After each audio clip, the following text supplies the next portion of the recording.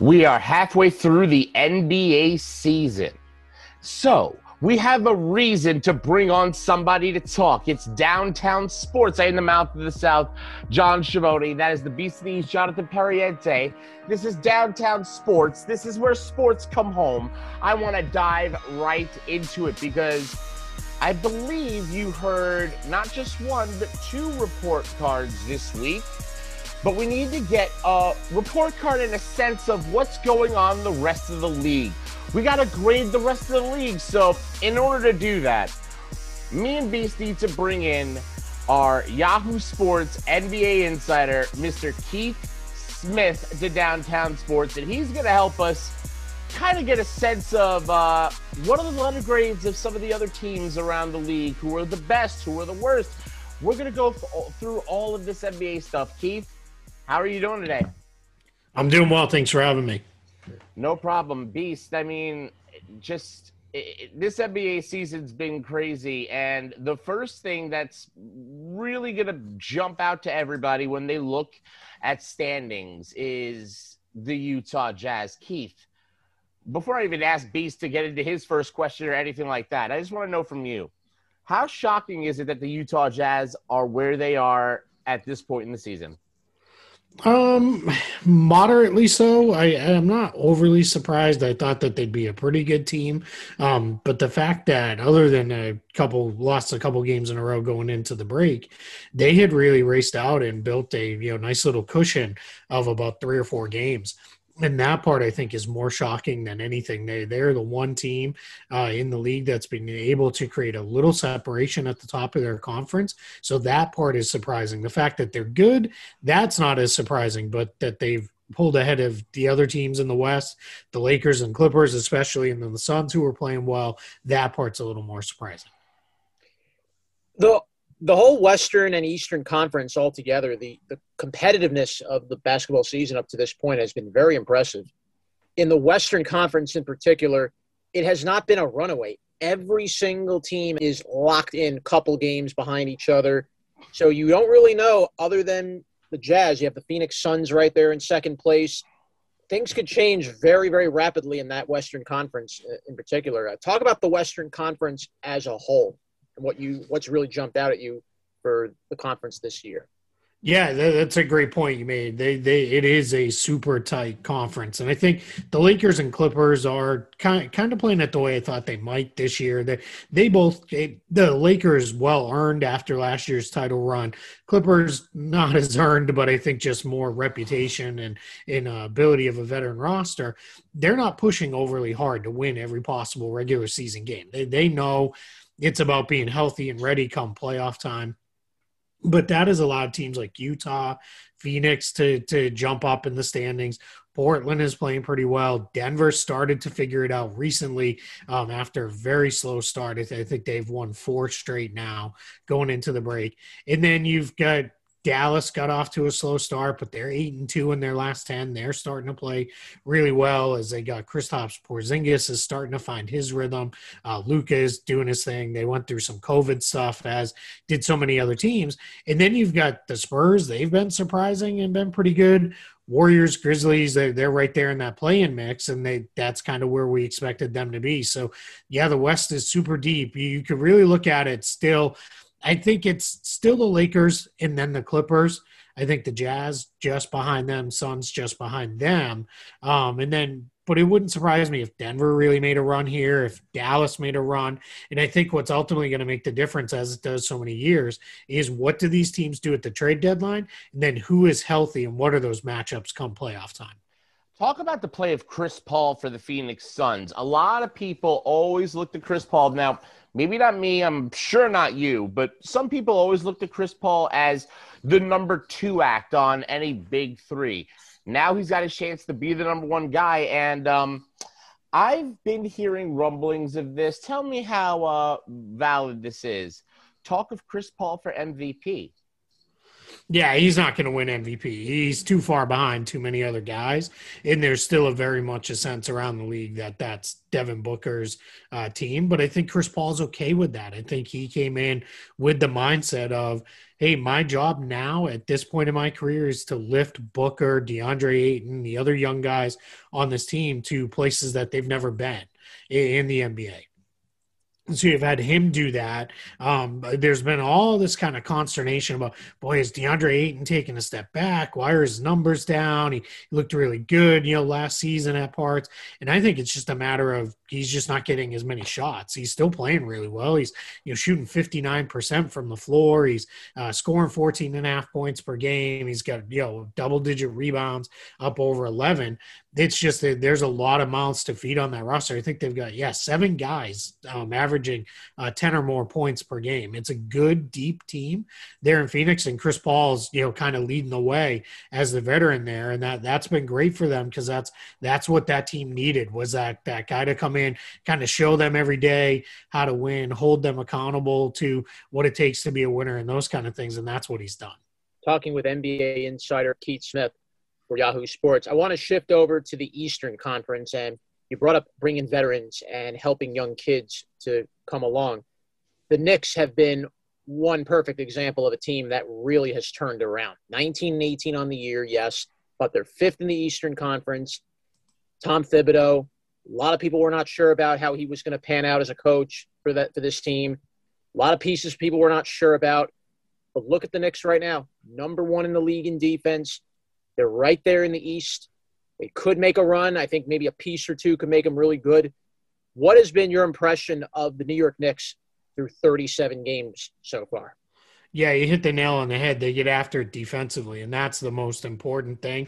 And that's the biggest difference between Knicks teams of the past and in the Knicks now. There's not really a stat you could look at and point to that they're not pretty good defensively. They allow a lot of 3-pointers, but they don't allow you to shoot them very well. And that has been a hallmark of a Tom Thibodeau defense really since he was an assistant coach back with the Boston Celtics. He teaches closeouts a little bit different. Occasionally that costs you. You foul a guy. You might give up the occasional 4-point play, but those are just byproducts of playing really good defense. They don't force a ton of turnovers. They're more about being solid and having their rotations down. And then offensively, they've really put the ball in the hands of Julius Randle and said, make it happen for us. And that has really kind of unlocked him. As an overall player, he's shown signs of this in the past, but he's taken it to a new level now as a scorer, ball handler, playmaker for others. RJ Barrett is much improved and has played much better in his second season.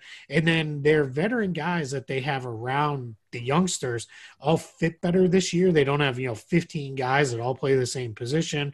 That's been really important. And then their rookies, Emmanuel Quickley has come in and made an immediate impact as a bench scoring guard. Obi Toppin he's figuring it out. It's going to take him a little bit to get there, but that's okay. And then they've got, a couple other young guys. Mitchell Robinson, he's unfortunately hurt right now, but he's just doing exactly what's asked of him, play defense, rebound, hang out around the rim. So, yeah, overall, really, really good start for the Knicks this season, and we'll see if they can maintain it throughout the second half. You said the name that was the biggest difference, in my opinion, Julius Randle. I'll give you another, Elfrid Payton. And let me make this other point. I think the front office of the Knicks finally has their act together. This is a team that used to send players that were quote-unquote busts away off to other teams, and they would go have nice careers. Channing Frye, Trevor Ariza, just to name a couple of players. Now it seems that the Knicks are taking these quote-unquote busted draft players and taking them onto their team and doing well with them. Guys like Elfrid Payton, guys like Julius Randle, that other teams thought weren't good enough to be a part of their final solution, the Knicks have grabbed on and taken onto their roster.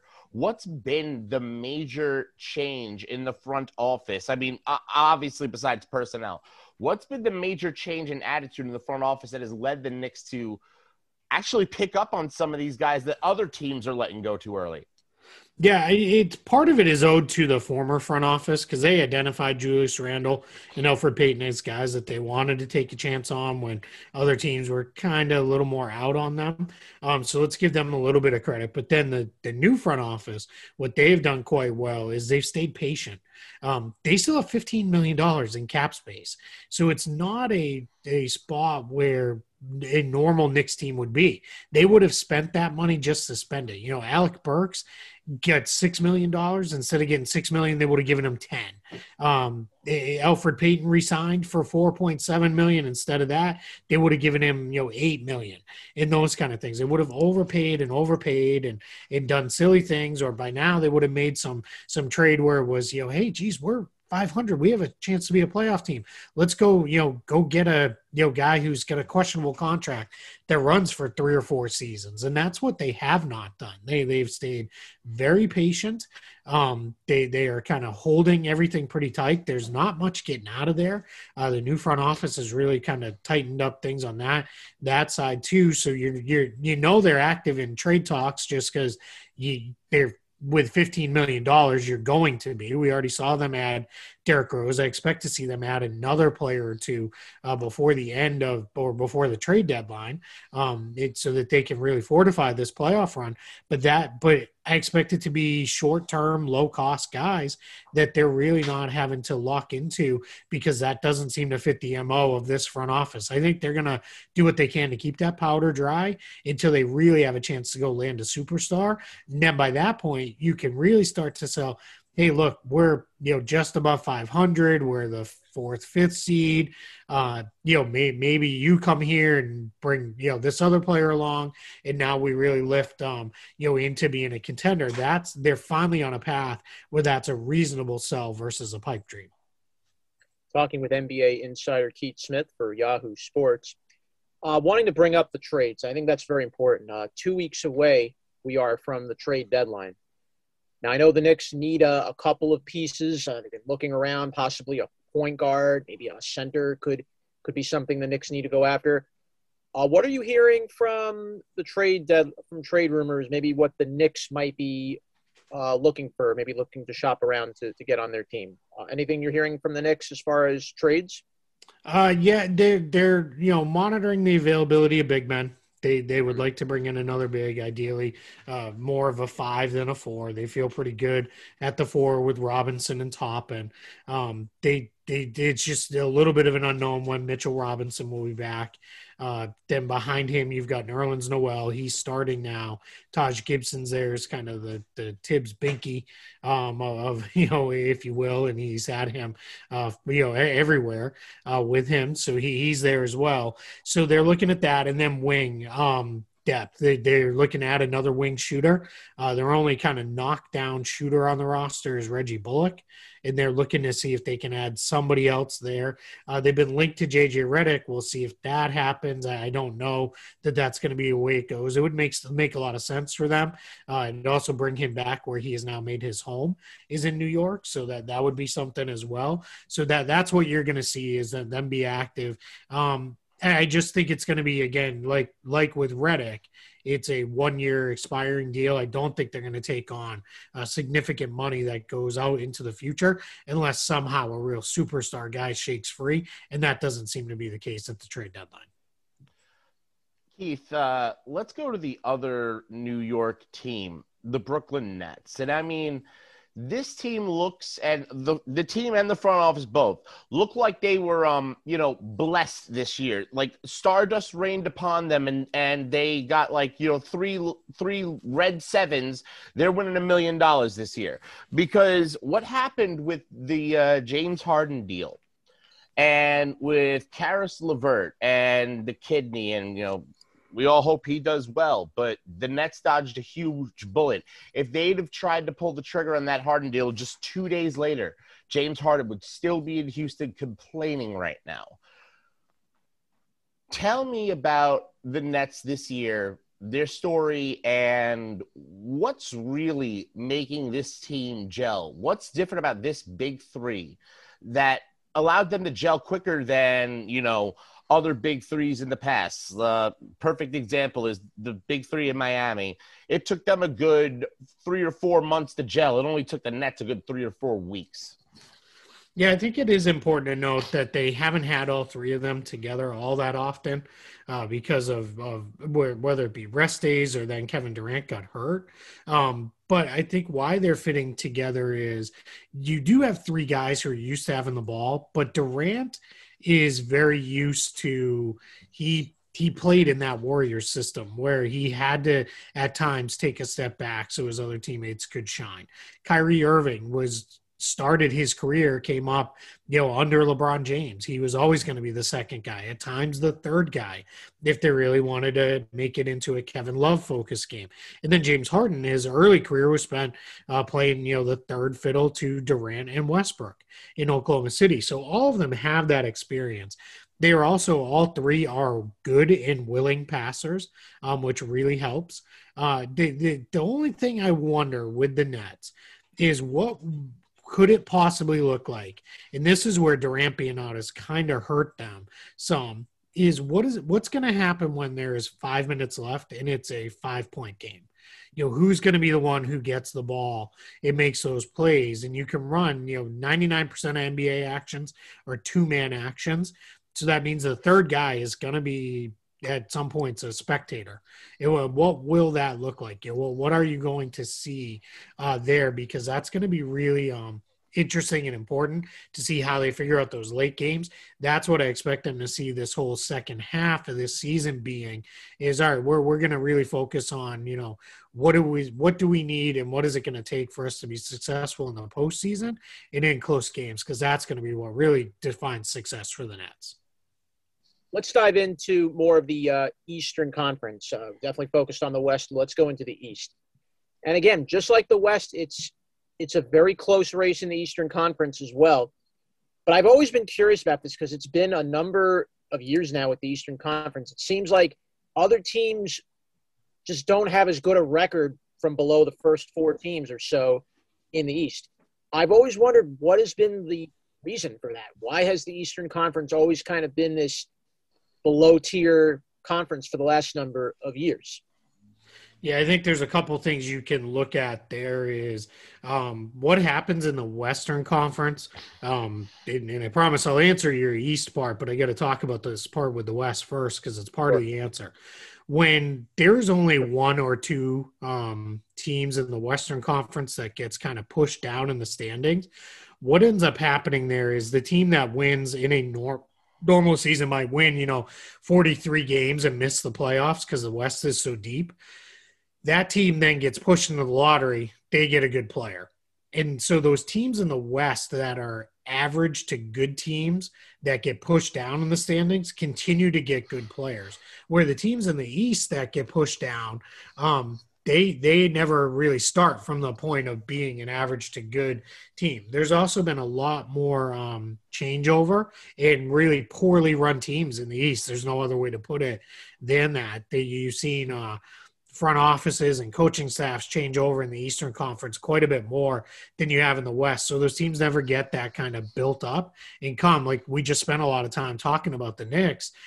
For years, the Knicks were so poorly run. So it was kind of like, all right, well, we're running this back again with the Knicks. And then what that leads to is that's why you end up with, anywhere from 1 to 5 pretty good teams in the East to, then 4 or 5 okay teams and everybody else is really a bad team. And what that happens is those 4 or 5 okay teams are never really as good as their Western Conference counterparts because they're starting from a much lower starting point.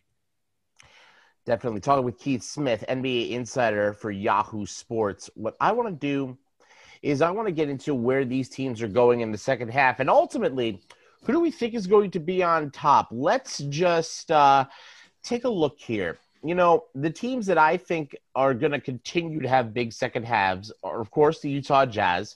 I honestly think that they, at least in the regular season, look like the best team in the league at the moment. I also think the Lakers will come back around when LeBron and AD are healthy and together again. Who else do you see having a really big second half to the year? Yeah, you hit a couple good ones there. I think Denver is they're going to get healthier too, which is going to be huge for them. So I think they are going to really put together a big second half. I think Dallas has the opportunity to do that. And then keep an eye on Portland. They're 21-14 right now, but they don't have Nurkic. They don't have McCollum. They have really battled and come through quite well this rough spot. Without those guys will come back and they will almost function as their trade deadline additions. So I think Portland's going to have a good run here in the second half as well. The Lakers, the only thing that holds me back on them is I don't think they're going to push overly hard to win a ton of games. I think they know, hey, we can win this from wherever it is. So we saw them sit LeBron right before the All-Star break.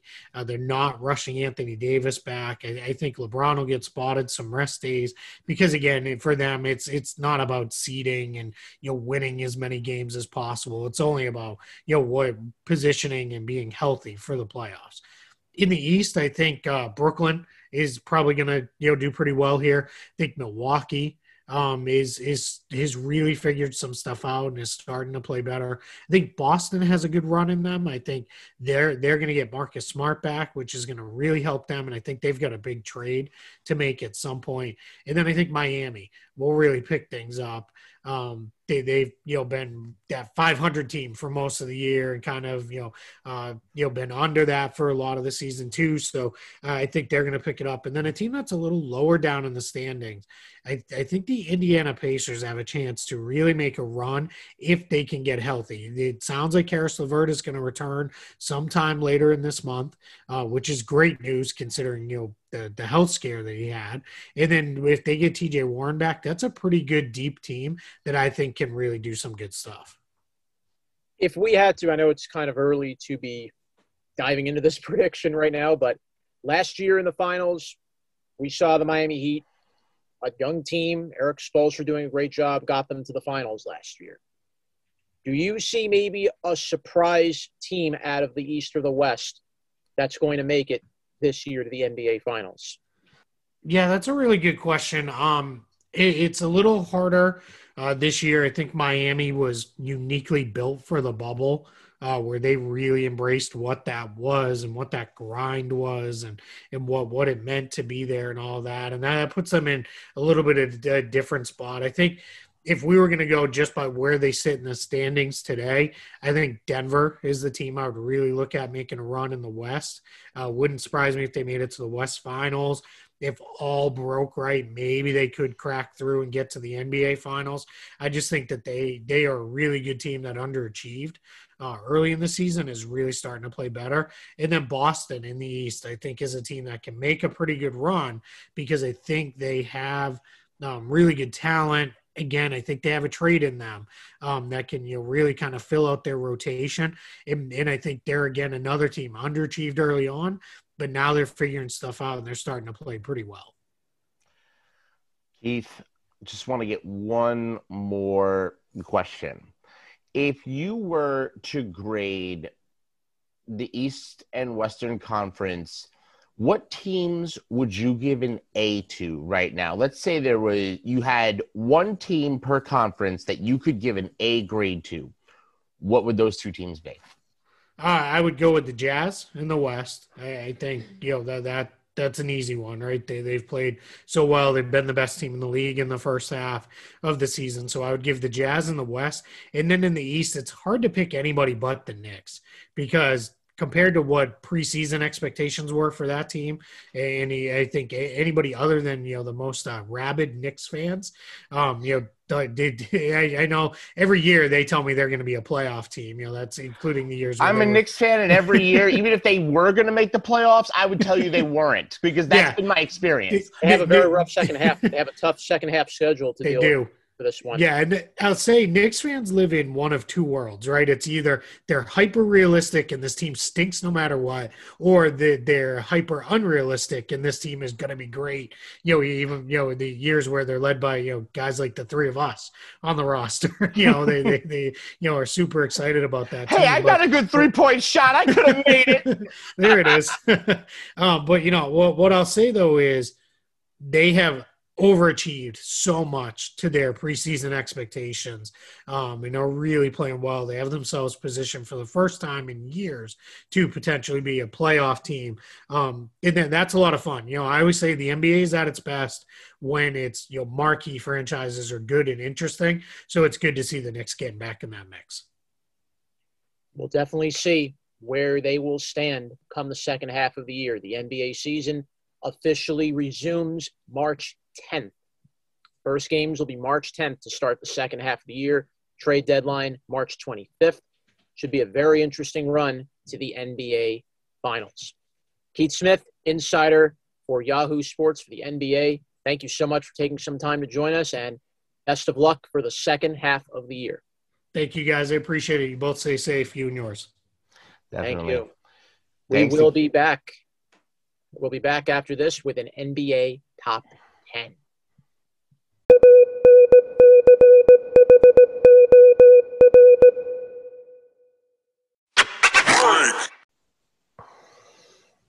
And we're back to Downtown Sports. I'm the Beast of the East, Jonathan Pariente, along with my co-host, the Mouth of the South, John Schiavone. We want to thank Keith Smith, our NBA insider for Yahoo Sports, for joining us for the first half of our show as we dove through the first half of the NBA season. And I could think of no better way, as we are now on the eve of that second half of the year, which will start tonight. We're going to get to a special NBA Top 10, thanks to our statistician, Chris DeLarge. Before we dive into our top 10, Mouth, where can our listeners hear us? Wait a minute. I'm not sure. Do I remember this? Oh, yeah. Anchor, Breaker, Spotify, Radio Public, Overcast, Pocket Cast, Google Podcasts, Apple Podcasts, Castbox, Bullhorn, Podbay, Listen Notes, 12.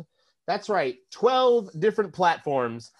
More probably coming because we're finding out that other platforms are, since our RSS feed is public, other platforms are taking it and putting it up. So we're appearing all over the internet. We don't even know where we are. We're the center of attention, ladies and gentlemen. Yes, we are, but 12 that we know of. We are Downtown Sports, and we are where sports come home. And let's come home with our good old NBA Top 10. A lot of things have changed over the past, over the past number of weeks. The top 10s have been up, down, left, right. And like I said, because I know I'm going to hear it. I know I hear it all the time we do these NBA top 10s. Mouth, Beast, why are these guys so low on the list? Aren't they second in the East, or aren't they third in the East, or first in the West? Why are they sixth or seventh? Here's why.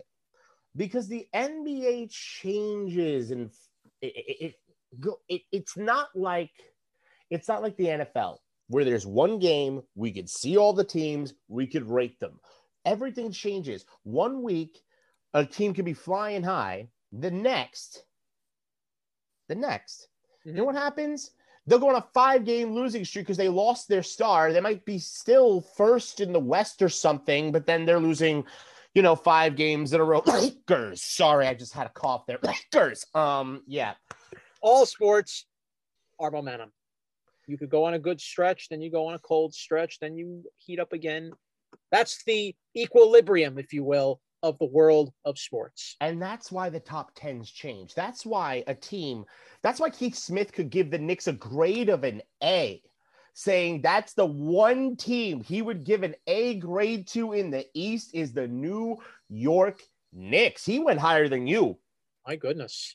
He went higher than you. Oh, after today, you'll hear my report card for the Nets because I wanted to have all the positivity come forward. Because let me tell you something. Definitely. My report card's not going to be as positive as the Knicks one. I'm sorry. I'm looking forward to hearing this. I'm looking forward to It's not going to be positive. Well, before we get into that, let's dive in. Let's begin our top 10, and we're going to start with the number 10 team on our list. And it is the Miami Heat. 18-18 on the year. They're down one slot because they're down one slot in the playoff rankings. I believe they are 6th in the East, right? They are 6th in the East, correct. They did get back Jimmy Butler, and that's big. He was out for 10 games. Jimmy Butler is back in the lineup, and very quietly, 12-6 now, they have gone. And here they are with the 3rd best defense in the NBA. They got through two very good teams to get themselves back. Beating the Lakers and beating the Jazz is not a picnic. But for this team with Eric Spoelstra at the helm and the experience you saw from this Heat team in last year's final, Duncan Robinson, Kelly Olynyk, Tyler Hero, Adebayo, and of course, Jimmy Butler. This Heat team is very, very battle tested.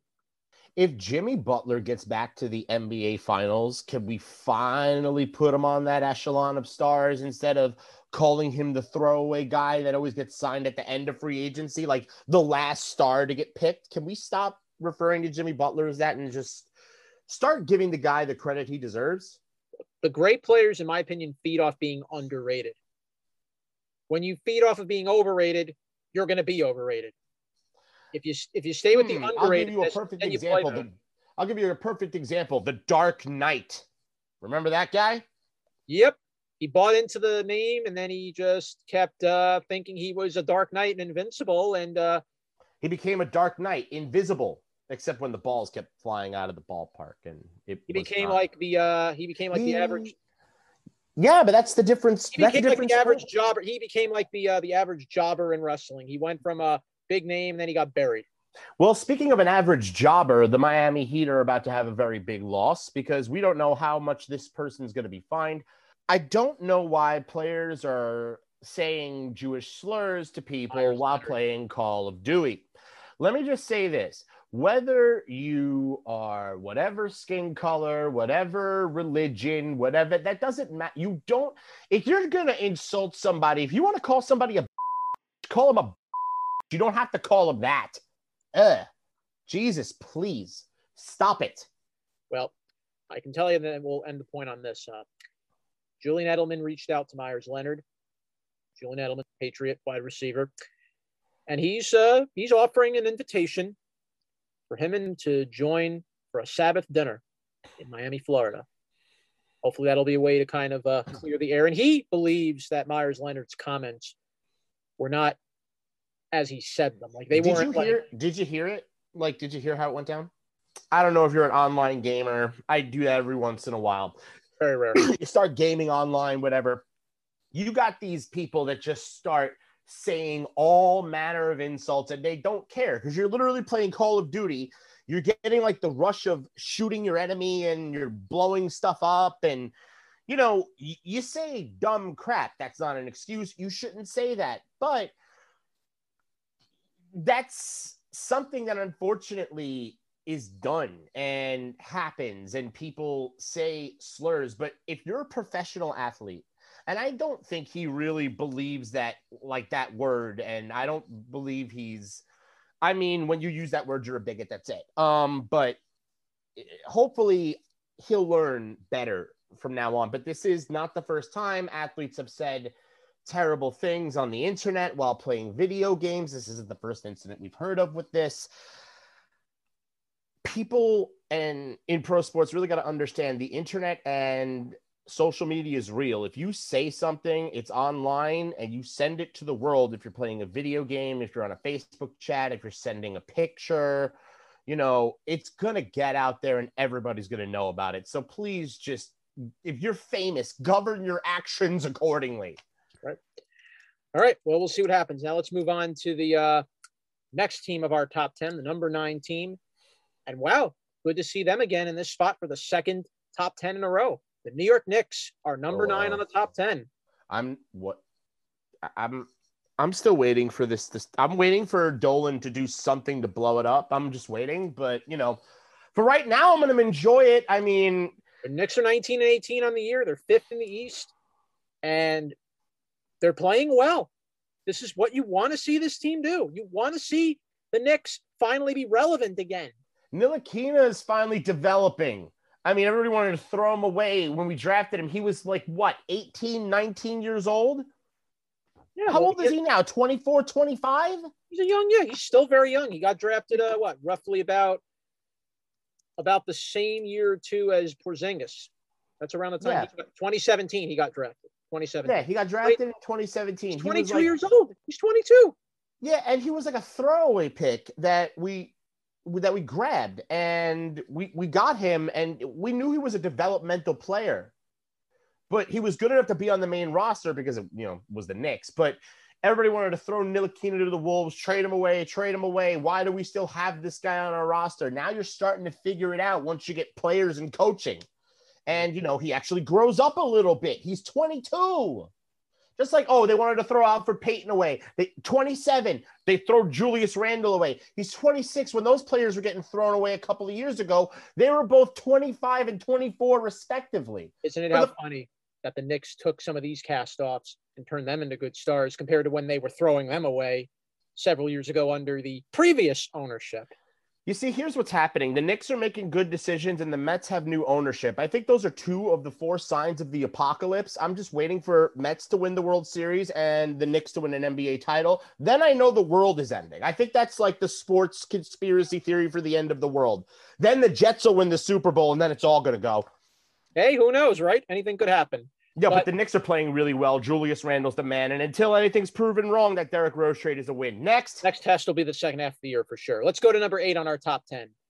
And it's the Milwaukee Bucks. Wow, have they fallen down to the 8th spot? 22-14. They're 3rd in the East. And, well, Chris called them the most perfect name, the Jekyll and Hyde team in the East. He called them a Jekyll and Hyde team. And he's not wrong when he says it. Keith disagrees, though. He would be very upset at this ranking if he heard it. You never know what you're getting out of this team. Couple games, they look great. They blow people away, and then they come right back down to earth against a subpar team, or then Giannis decides not to show up in a game, or their offense decides not to show up in a game. And wait a minute. Giannis is not showing up against subpar. Who does he think he is, Tim Duncan? The problem is when you have Giannis as your only reliable scorer and everybody else is basically standing around and being a supporting actor instead of a supporting cast. But why would Keith Smith think the Bucks are going to go on a run in the second half? What's got him believing that? Because look, he's our NBA insider. If he says something, I stick to it. It's like the Bible. If they get a piece or two at the deadline that can benefit with Giannis, then he's on to something. Absolutely right. But until I see this Bucks team surrounding Giannis with someone that could be a secondary good scorer alongside him, because I don't think Middleton's quite it. I don't think Holiday's it. Until I see somebody with Giannis that's convincing me, okay, this guy, I can rely on this guy to score if Giannis has a bad game. We can go throw the ball to him. And who are the Bucks? Maybe. I thought about it like this for a second. Giannis had the opportunity to go anywhere he wanted. Mr. Antetokounmpo could have gone anywhere in the NBA. He had offers from the Warriors, anywhere. He chose to stay a Buck. And he chose to have the team that he has around him. Do you think that might be by design the way the team is? Do you think they're catering to him in that way? Maybe he wants it this way. Yeah, you may want it that way, but at the end of the day, does it benefit everybody else around? Well, think about it this way. When was the last time the Milwaukee Bucks were relevant? Going back to when they've been on this at least relevant playoff streak that they've been on for the last number of years, they were basically, a below the bottom team. Nobody really now. Like, as a fan of the NBA, did you care about the Bucks? No. They were just a team in Wisconsin that is second fiddle to Green Bay. And that is why they will bow to that man and do whatever he wants. Even the Brewers were more recognized than the Bucks. Yep. Number seven on our top 10. The Philadelphia 76ers have now moved to number 7 on the top 10. They're still first, but barely in the Eastern Conference. Now, they went into the All-Star game minus their 2 All-Stars in Joel Embiid and Ben Simmons, both of whom were in COVID protocols, which is definitely a little worry. Now, you don't want COVID to start creeping up in Philadelphia right now. Nope. You lose Embiid or Simmons for any bit of time, and the Sixers are in trouble. To me, the Sixers are a team that's made the playoffs now for a few years in a row. It almost doesn't matter where they finish. I think, to me, it's more important for the Brooklyn Nets to be the number 1 seed at this point because the pressure is all on them. But the Sixers, the pressure doesn't shift to them until it's playoff time because now Doc Rivers is your coach. Yep. There's no more Brown excuse. So Brown screwed it up. Brown's the reason Embiid missed the shot. Brown's the reason this happened. Brown's the reason that happened. None of that's going on. So to me, it doesn't matter where the 76ers fall on this list. When it comes playoff time, that's where I need to see where they are in this top 10 to see where they're going to be in the playoffs. Well, they're going to have a few games with the Knicks coming up to start the second half of the year, so that will be very interesting. By the by, if the Knicks win a few of those games, they start to challenge for that division. They could, but we'll see. Number 6 on our top 10, the Los Angeles Clippers. Wow, have they fallen down from, at one point they were in the upper 5 of our top 10, and now they're in the bottom 5. You know why? Because, and I love Chris, but sometimes I really feel he puts flash above substance. The Clippers, while not being on the best of runs right about now, truthfully, they are also a team like the Sixers where I don't care where they land. They have Tyronn Lue as their coach. It's obviously, beginning of the season worked out perfectly. Now Paul George is starting to fall back a little bit. But players go on runs. Paul George is a streaky player. You live and you die by the sword. So, well, they entered the second half losing 3 in a row. They entered the second half on a 3-game losing skid. They're ranked 26th in defense, which is not good. Yes, they're one of the top. They are top in the league at 3-point percentage, and they're one of the best in free throw percentage. Yes. But now you're going to have some very important games to start the second half of the year in the Western Conference. You have the Mavericks coming up for a couple of big games. You're going to face Zion. You're going to face Stephen Curry right off the bat to start the second half of the year. And here's the other thing. Dallas is a team on the come up as well. They are a team that's on the move. That's going to make them dangerous. And if Porzingis is anything like he's been, he's improving every single year. Every year he looks better and better. Going to the Mavericks didn't stun his growth in any way at all. Porzingis is on track to become the next Dirk Nowitzki. So basically, here come Mark Cuban and the Dallas Mavericks every single year. They'll end up getting in the playoffs as a 7th seed or something, and then they'll go on a run and get to the finals. That's just been the Mavericks' MO forever. Yep. Number 5 on the top 10, the Denver Nuggets, 6th in the West. They're 4-0 on a 4-game winning streak going into the break. And slowly but surely, the Nuggets, and Keith Smith said this very well, this is a team to look out for in the second half. This is a team that could get on a run. You live and die by the 3. Denver's core is the one core that hasn't really changed much over the years, along with the Jazz. Those are the 2 teams in the West that have really stood pat with their guys. So what you're seeing is cohesion out of Denver. The thing is, they live and die by the 3-point shot. If they fall, they're going to beat you because they know they know their spots. They know where to get to. They play decent defense. Denver has always been decent defensively, that group of guys. And you know what? They play transition basketball very, very well. They were the poor man's Warriors when it was Golden State and Durant and Curry winning the championships, but Denver was always right there. And last year, Denver showed you what they could do against the Clipper team. Let's see if Jamal Murray and Nikola Jokic can get this Nuggets team rolling in the second half. We're going to definitely pay attention to that. Number 4 on the top 10, the Los Angeles Lakers, 3rd in the West, 24-13. And you know what? The All-Star break came at a very good time for them. They have lost 6 of their last 8 games. They're ranked 26th in offense. Without Anthony Davis, it's clear how vulnerable these Lakers have been over the past number of weeks. I've said it when LeBron became a Laker to people. I've said it on the show. As LeBron falls, AD rises. That's been the plan of the Lakers this whole time. So AD is the main piece that wins you titles right now. That's like saying Shaq was the reason that Miami won when Dwayne Wade was a rookie. Right? Like Shaq was at the end of his career. Oh, yeah, it was all Shaq that won the title. Just like, yeah, it was all LeBron James that won that title for the Lakers. If AD is not there, everybody keys in on LeBron because who else is there on that team to score the basketball? Dennis Schroeder, Kyle Kuzma. Well, decent players, but they're not. Those don't sound like good options to me. Caldwell Pope, no, not too many names there. I mean, maybe the Lakers make a deal at the deadline. They've been known to do that. We'll see. Let's move to number 3 on the top 10. It's the Phoenix Suns, 24-11.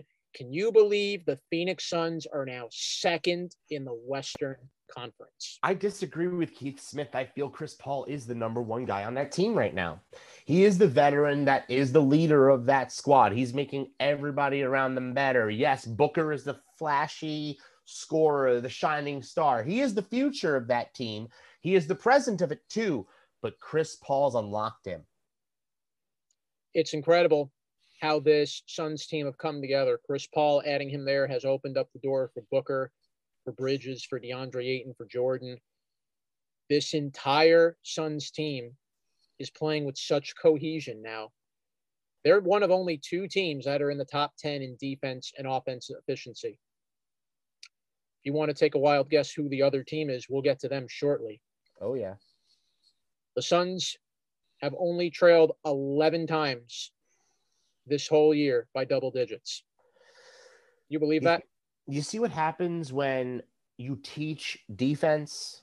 Because let me tell you something. Defense doesn't take talent. Defense doesn't take superstar ability. It takes a head between your shoulders and the ability to listen and going to your spots when you need to be there. And on top of that, the Suns are 14-2 in the league in games decided within 5 points. Because they will lock you down at the end of the game. They're going to take your best scorer and remove him from the equation. That's it. Defense takes effort. Look at the teams that are number 1 in defense. The Knicks, the Jazz, the Suns. What's the key thread there? They're all young and they're all hungry. If you're young and hungry and you got a mind to teach you how to play defense, you'll be a good basketball team much quicker than you won't be. Suns have gone 16-3 since January 18th. That's how scary this Suns team is and how real now we got to start taking the Phoenix Suns. The Jazz Suns series that's going to happen in the Western Conference semifinals is going to be amazing. To that matchup, yeah, that's going to be some game. That's going to be fun. Number 2 on our top 10, it's the Brooklyn Nets. 24-13. They're second in the East. Their defense is kind of right in the middle, 16th in the league, obviously because they had those bad stretches where they were much better than it's been, though. Harden's gotten better on the defensive side of the ball. The Nets have won 10 of their last 11. I mean, Keith, I said it to Keith. I'll say it again. I'll say it on my Nets report card. This is the fastest we've seen a big 3 gel. This was faster than Bosh, Wade, and James, and they had played together on Team USA. So, I mean, I think these guys did too at one point. Didn't they play together at some national U.S. team thing? Well, now the Nets got even Harden. Now Brooklyn got even stronger, adding Blake Griffin into this whole mix, and I'll be very curious to see where Blake Griffin's going to fit into this offense. Where do we see him playing?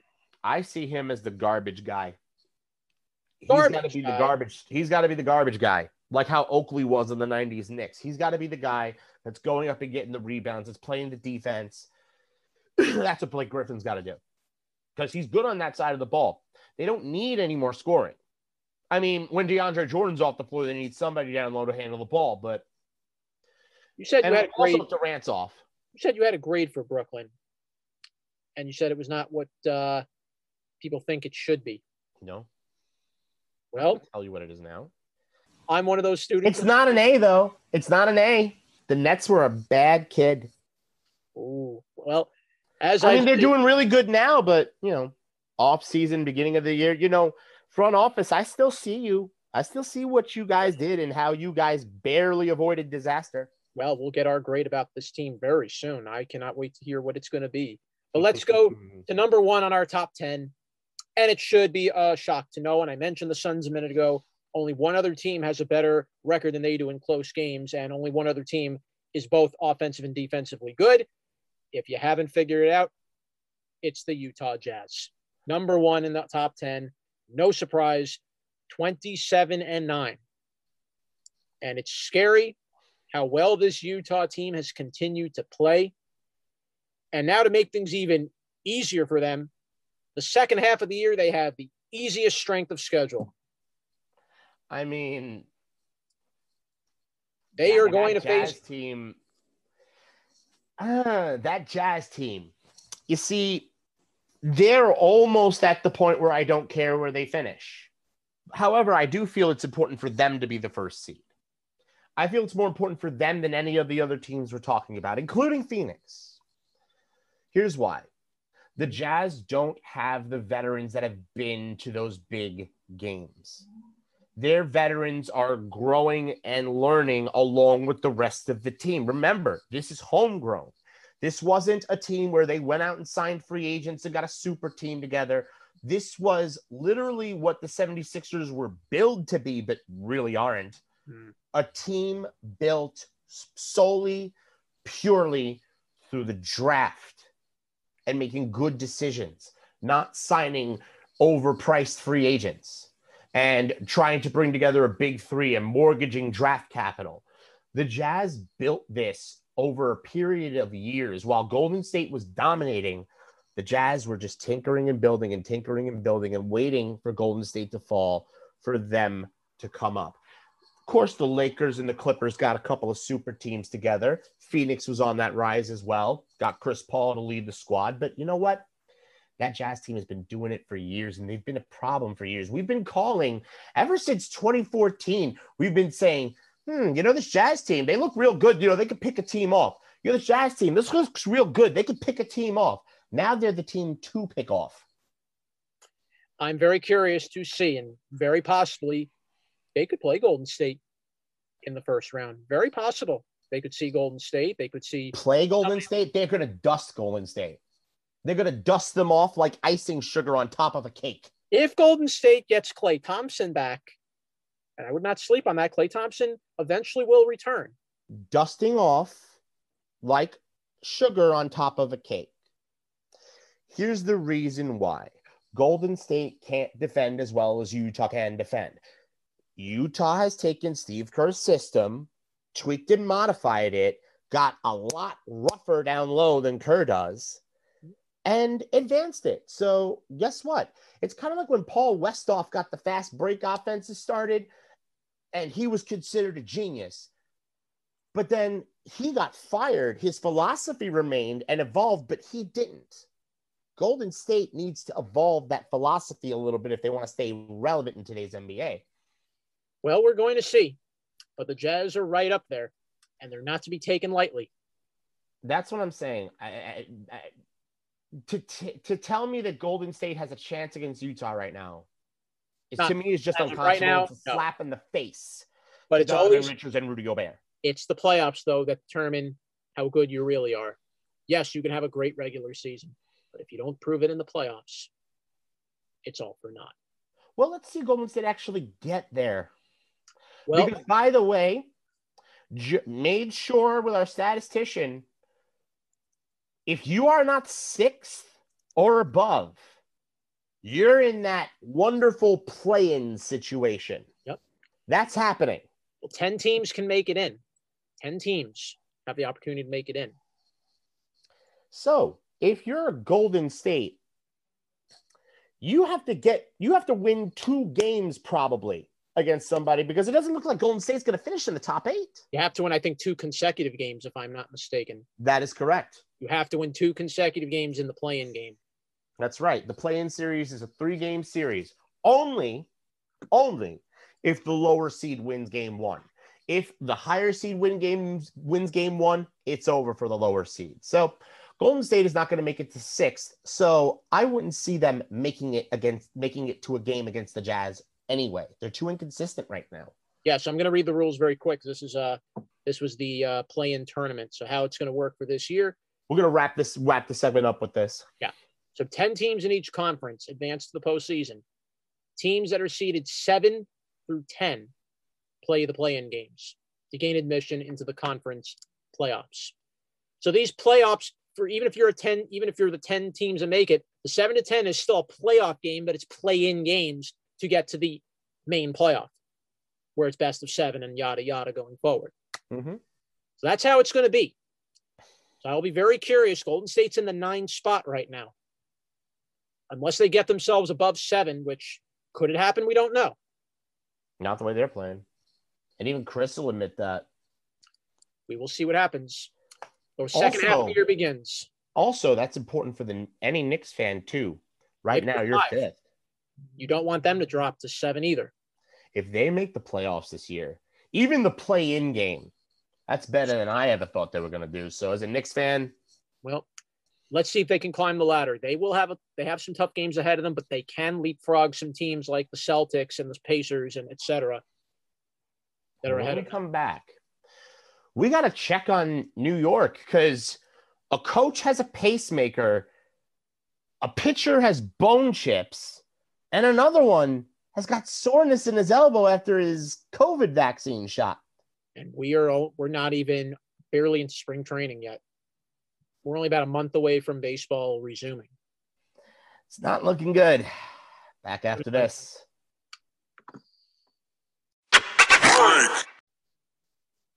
And we're back to Downtown Sports. I'm the mouth of the South, John Schiavone, along with my co-host, the Beast of the East, Jonathan Pariente. You know, we were going to do just a 2-hitter this week, an all-NBA edition. And then the news happens today, and I go, damn, we got to talk baseball. But first, Beast, where can they hear us? We're on 12 different platforms. We're on Anchor, Breaker, Spotify, Radio Public, Overcast, Pocket Casts, Google Podcasts, Apple Podcasts, Castbox, Bullhorn, Podbay, and Listen Notes. 12 different platforms, episodes, rants, DMB specials every single week. So we are Downtown Sports, and we are where sports come home. And we got to get into spring training baseball. Usually this is a time of hope, a time of, a time of belief, a time of seeing what could be and having hope for the future of your team.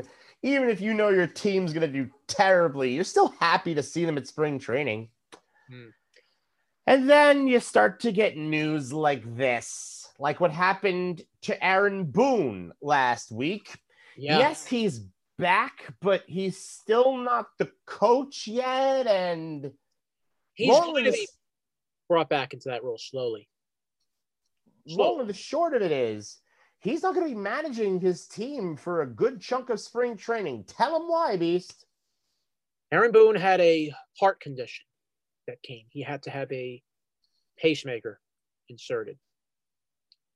So that's a scary sign. And Aaron Boone is barely 47 years old. He's still in his 40s. So get a pacemaker put in that young. And Aaron Boone, I know, is a very healthy guy. He does everything you want a coach, a manager to do. But obviously, for wait a minute. So hold on. This is not new. He's had this before. In 2009, Aaron Boone actually underwent open heart surgery. I think everybody's forgotten about that. I did too. I just took a look, just to make sure what was the exact medical condition for Aaron Boone. And I find this article. It's from sportscasting.com. And yeah, he had open heart surgery in 2009.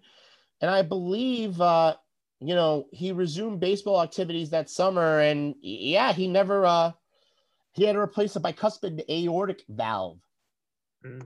He'd been aware of the condition since he was a child. So 3 days ago, go ahead. I'm sorry. Finish your point. So he's had heart problems from when he was a child, dealt with them as a player. The heart issues ended his career. You ever wondered why Aaron Boone disappeared off the map after 2009? It's because he never really truly recovered from that heart surgery. Yeah, I just found this. I found the piece here. Yeah. So he had a congenital defect. That was the open heart surgery for a congenital defect. He at one point had a heart rate of 30 to 39 BPM, which is normal. 30 to 39 beats per minute. Let me tell you, normal adults like 80 to 90 beats per minute.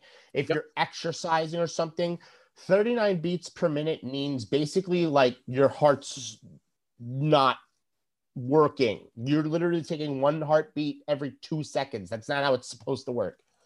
For adults, it's supposed to be 60 to 100. That's normal for adults. So anyway, but Aaron Boone is recovering. It's not going to cause him to miss substantial time, which is huge. So Aaron Boone, our prayers go out to you. Please, speedy recovery. That's how we're putting this in. And we have another player in the Yankees that now needs. By the way, here was the statement from Aaron Boone about the medical leave of absence. Ready? It said, over the last 6 to 8 weeks, I've had mild symptoms of lightheartedness, low energy, and shortness of breath. As a result, I underwent a series of tests and examinations in New York prior to the beginning of spring training, which included making multiple visits with a team of heart specialists. While the heart checkup came back normal, there were indications of low heart rate, which after further consultations with doctors in Tampa necessitated a pacemaker. He's had problems with electrical signals to his heart due to that congenital defect as a child, the bicuspid aortic valve that had to be replaced. So they're literally having to shock his heart to keep it beating. It's not that his heart is unhealthy per se, it's that the electrical signals are not going to his heart and could cause major problems. So at this point in his life, he needs a pacemaker. Well, it's good to see him slowly back, and looking forward to seeing him back on the field managing. But we got more problems if you're in Yankee land.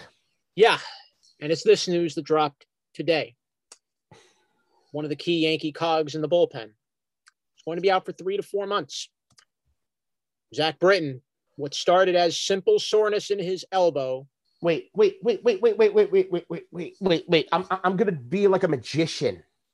Yes. To predict this. Please. Because we talked about this before, and you told me about the injury. I said, oh, my God, there's bone chips in there, ain't there? And you're like, no, they didn't report that. I said, wait, he's out. He's going to be out. He's still not back yet. There's bone chips. He's feeling that stiffness. It gets like stuck when that's bone chips. And you're like, no, they're going to come back with the reports. We're going to know in a day or two. So let me see. Am I right? Does Britton have bone chips in his elbow? Your answer would be correct. Arthroscopic elbow surgery is the term for bone chip in an elbow. And Zach Britton is going to be out for 3 to 4 months. Now, I'm just going to tell you guys what bone chips can do. If you have a bone chip swimming around in your elbow, what joint or tendon, if you would, is in that elbow, Beast? Yep. So if you have a chip of bone going around there, you feel it rubbing. That. You feel it rubbing. You can it's like you feel it chafing. You hear like little sounds when in my knee. It would have when I injured my knee. I had to have surgery to correct that and bone chip removal and everything. My knee had healed up. Everything was fine. But all of a sudden, it's like I felt like my leg was so stiff I couldn't move. I felt like I had to push something out of a joint almost. Those were bone chips swinging around my knee. I bet you Britton was going through that same issue. And then when you have to push those bone chips out of the way, if they're moving or swimming, Lord forbid, they could slice the tendon that, Tommy John surgery, you know how that works? Mm-hmm. That's a tendon in your elbow that if it gets partially torn, you need that surgery. If you have a bone chip swinging around there, that could slice that. Well, I've read a couple I'm just explaining because everybody wants to say, oh, arthroscopic surgery, why is he out? A lot of people like to complain about athletes and their injuries. So I want to explain in graphic detail why this person is out for as long as they're going to be. Well, I've read a couple of small pieces here. What causes bone chips? Well, they're basically chip fractures in your joints, sometimes called osteochondral fragments. Simply put, small damage that can first weaken the bone before causing a fragment to separate. That's a bone chip. Basically arthritis due to overuse. Yeah. In most people. With me, it was because I had a devastating injury that shattered things. That's why I had bone chips. There's other reasons for them. But for him, I guess, since he didn't suffer a hit to his elbow or something like that, it's basically a use injury. On top of that, not only was Britton dealing with the bone chip issue, he also had COVID during the year. He also had COVID-19. So a lot of things happened to him in that short amount of time. The COVID-19 hit for him. he ended up losing 18 pounds. Which could cause, when you're moving your joints, like, I don't know what that type of change in body chemistry, especially for an athlete, does to joints, does to muscles. Remember, these people are more finely tuned than the car you got outside in your garage, okay? These people are more finely tuned than your vehicle. He also welcomed a baby to the world at the same time. So he welcomed a child into the world, had COVID-19, said he basically was out for 10 days with the virus. The virus literally knocked him out for 10 days. Oh, so he had a moderate case. Yeah. Yeah, one of those. Yeah, how you have mild to moderate. One of those moderate cases where you're sick for 2 weeks, like straight, and you're losing weight like that. Yeah, he had a moderate case of COVID. That's not good. Basically, yeah, stamina was down. I was out of breath quite a bit. So this COVID was a serious matter. So that kind of threw everything with him off. The COVID taking away 18 pounds and then having this injury to his elbow. Well, imagine COVID taking away 18 pounds. Now you got to train and put that weight back on. So you're lifting more, lift, gain weight, lift more, eat more, do whatever you got to do to, gain weight and, get yourself back into playing shape. You're stressing your muscles beyond sometimes maybe a little too far. And that's where. And then your bones too. I mean, because imagine all that level of training to gain 20 pounds practically back that you lost from a disease over 10 days. That's going to screw up any athlete. The fact that, hopefully he will be back and, all this will be over, but the good is it's only 3 months. The good is it's only going to be for 3 months. It's not season ending. We don't know that yet. We truly, until they open up that elbow, we really have no idea what's going on in there. They can X-ray and an MRI and all they want. Until you get the arthroscopic camera in there to really see what's happening, you have no idea what injuries could be occurring. Every day he's walking around with bone chips in his elbow is another day he could end. His season could be over. At the end of the day, the Yankees bullpen is going to be shorthanded until at least June. Or if they go sign our boy Henry, he's available. Well, the Yankees may have to start looking at that possibly. That could be a possibility. But right now, so the Yankees are now going to be depending on Justin Wilson out of the bullpen. You have Chapman to close. You have Chad Green. And you have Darren O'Day. So you have at least a solid core in the bullpen despite what happened to Britton. And that's why it was so important the Yankees got those extra arms when they did. Because it seems like every year an injury happens to this Yankees team. Not even before the season starts. Spring training, 2-3 games in, a guy gets injured. By the way, another Yankee is hurt. I just got word of it a couple hours ago. Luke Voit is having an injury, soreness in his knee. Hopefully it's nothing serious there. Oh, yeah. And then wait. So we're not done with all the injury talk.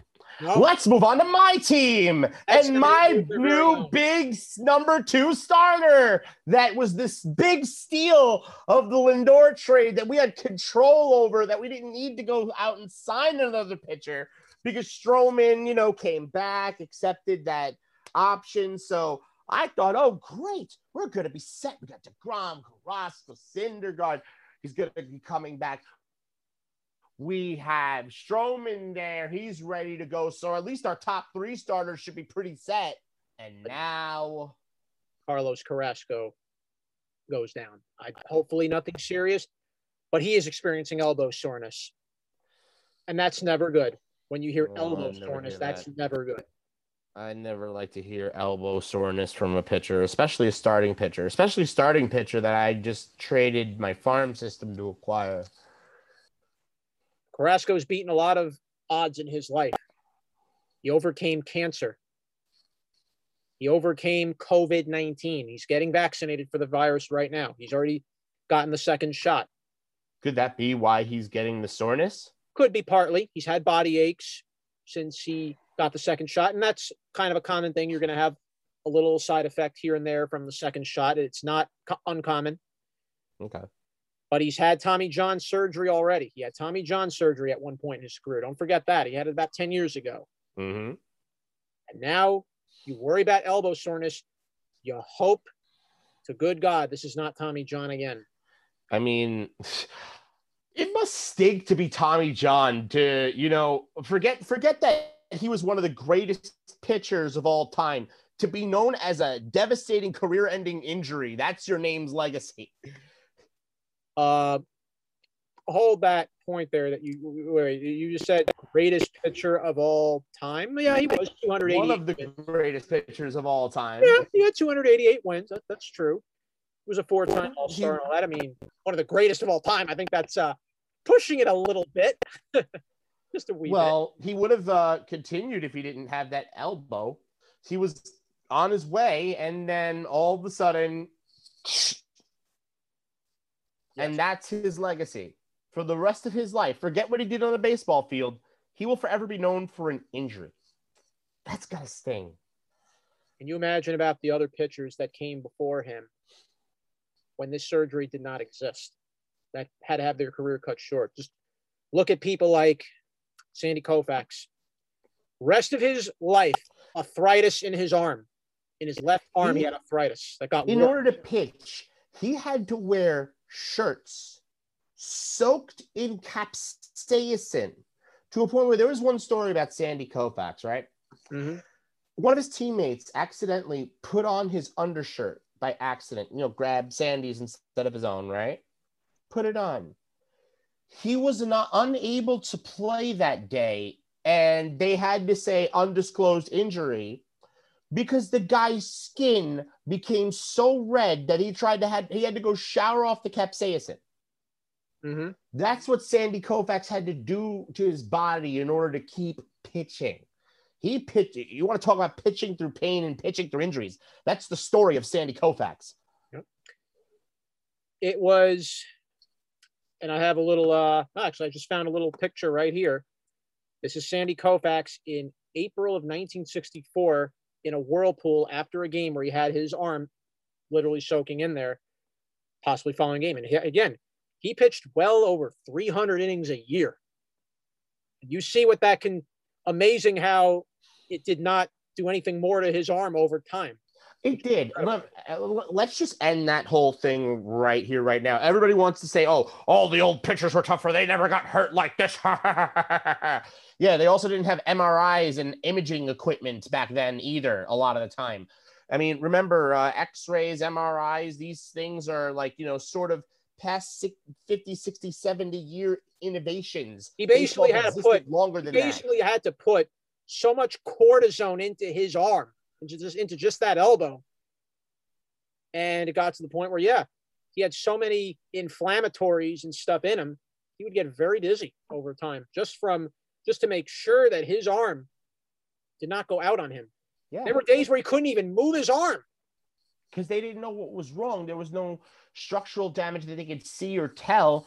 Because understand, medical science in 2021 is a lot different than it was in 1964 or 1970. Hell, it's different than it was in 1990 and 2000. I'm going to read this little piece here just to give you a further idea with Koufax. Mm-hmm.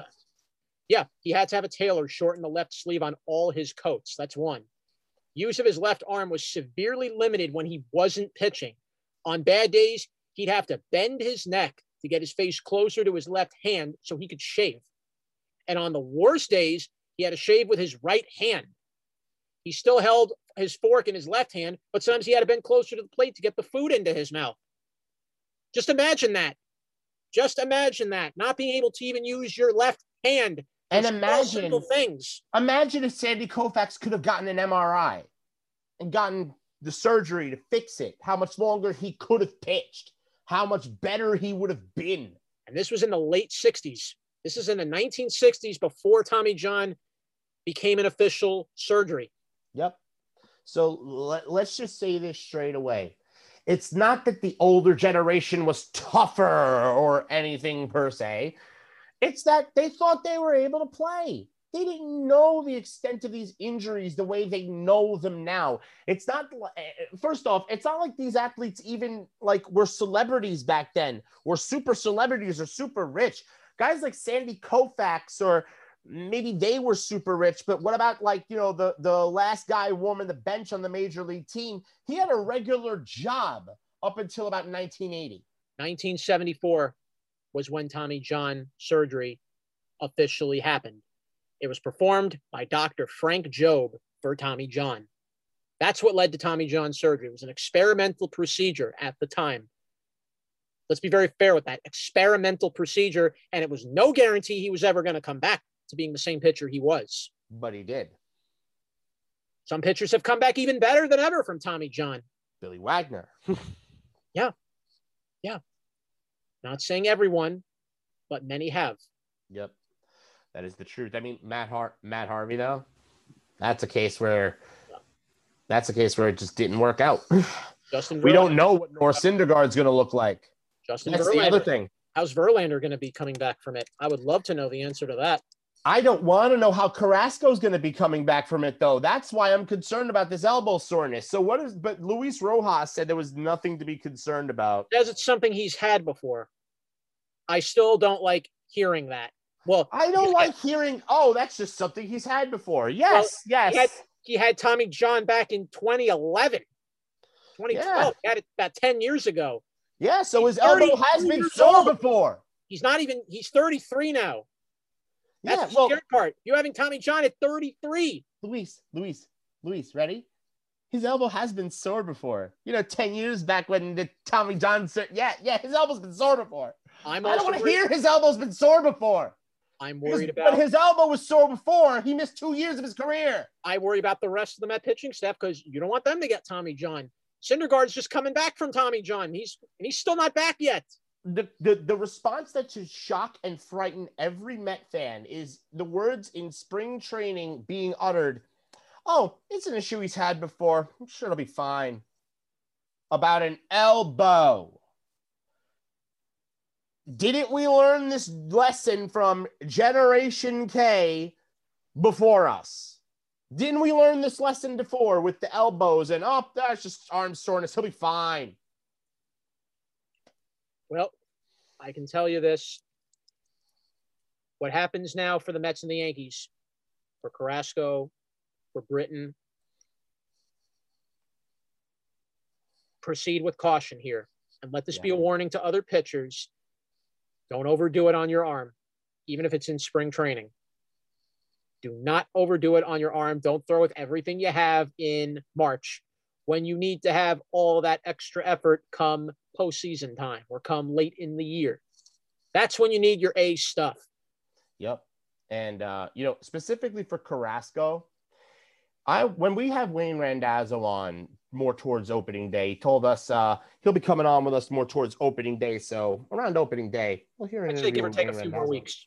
A couple more weeks, I'd say, give or take. He'll be coming on the show more towards opening day. I hope he's going to be telling me that Carrasco's the number 2 starter and not that Carrasco is out for the year with Tommy John. Yeah, because I'm hearing conflicting reports. He might miss. What are the conflicting reports? Some reports say he will miss his opening day start, so he could be out to start the year. Oh, that great. is not good. Again, it's mixed. I'm hearing different things running around. Carrasco's sorable, not too concerning, as I said, from Rojas. But then you hear stuff. Then the New York Post believes 5 hours ago Carrasco could be in danger of missing the start of the season. Mm-hmm. Right now he's out. He's not throwing for a few days. So the hope is, will he be okay after that 3 days or 2 days, whatever it is, until they decide he's ready to come back?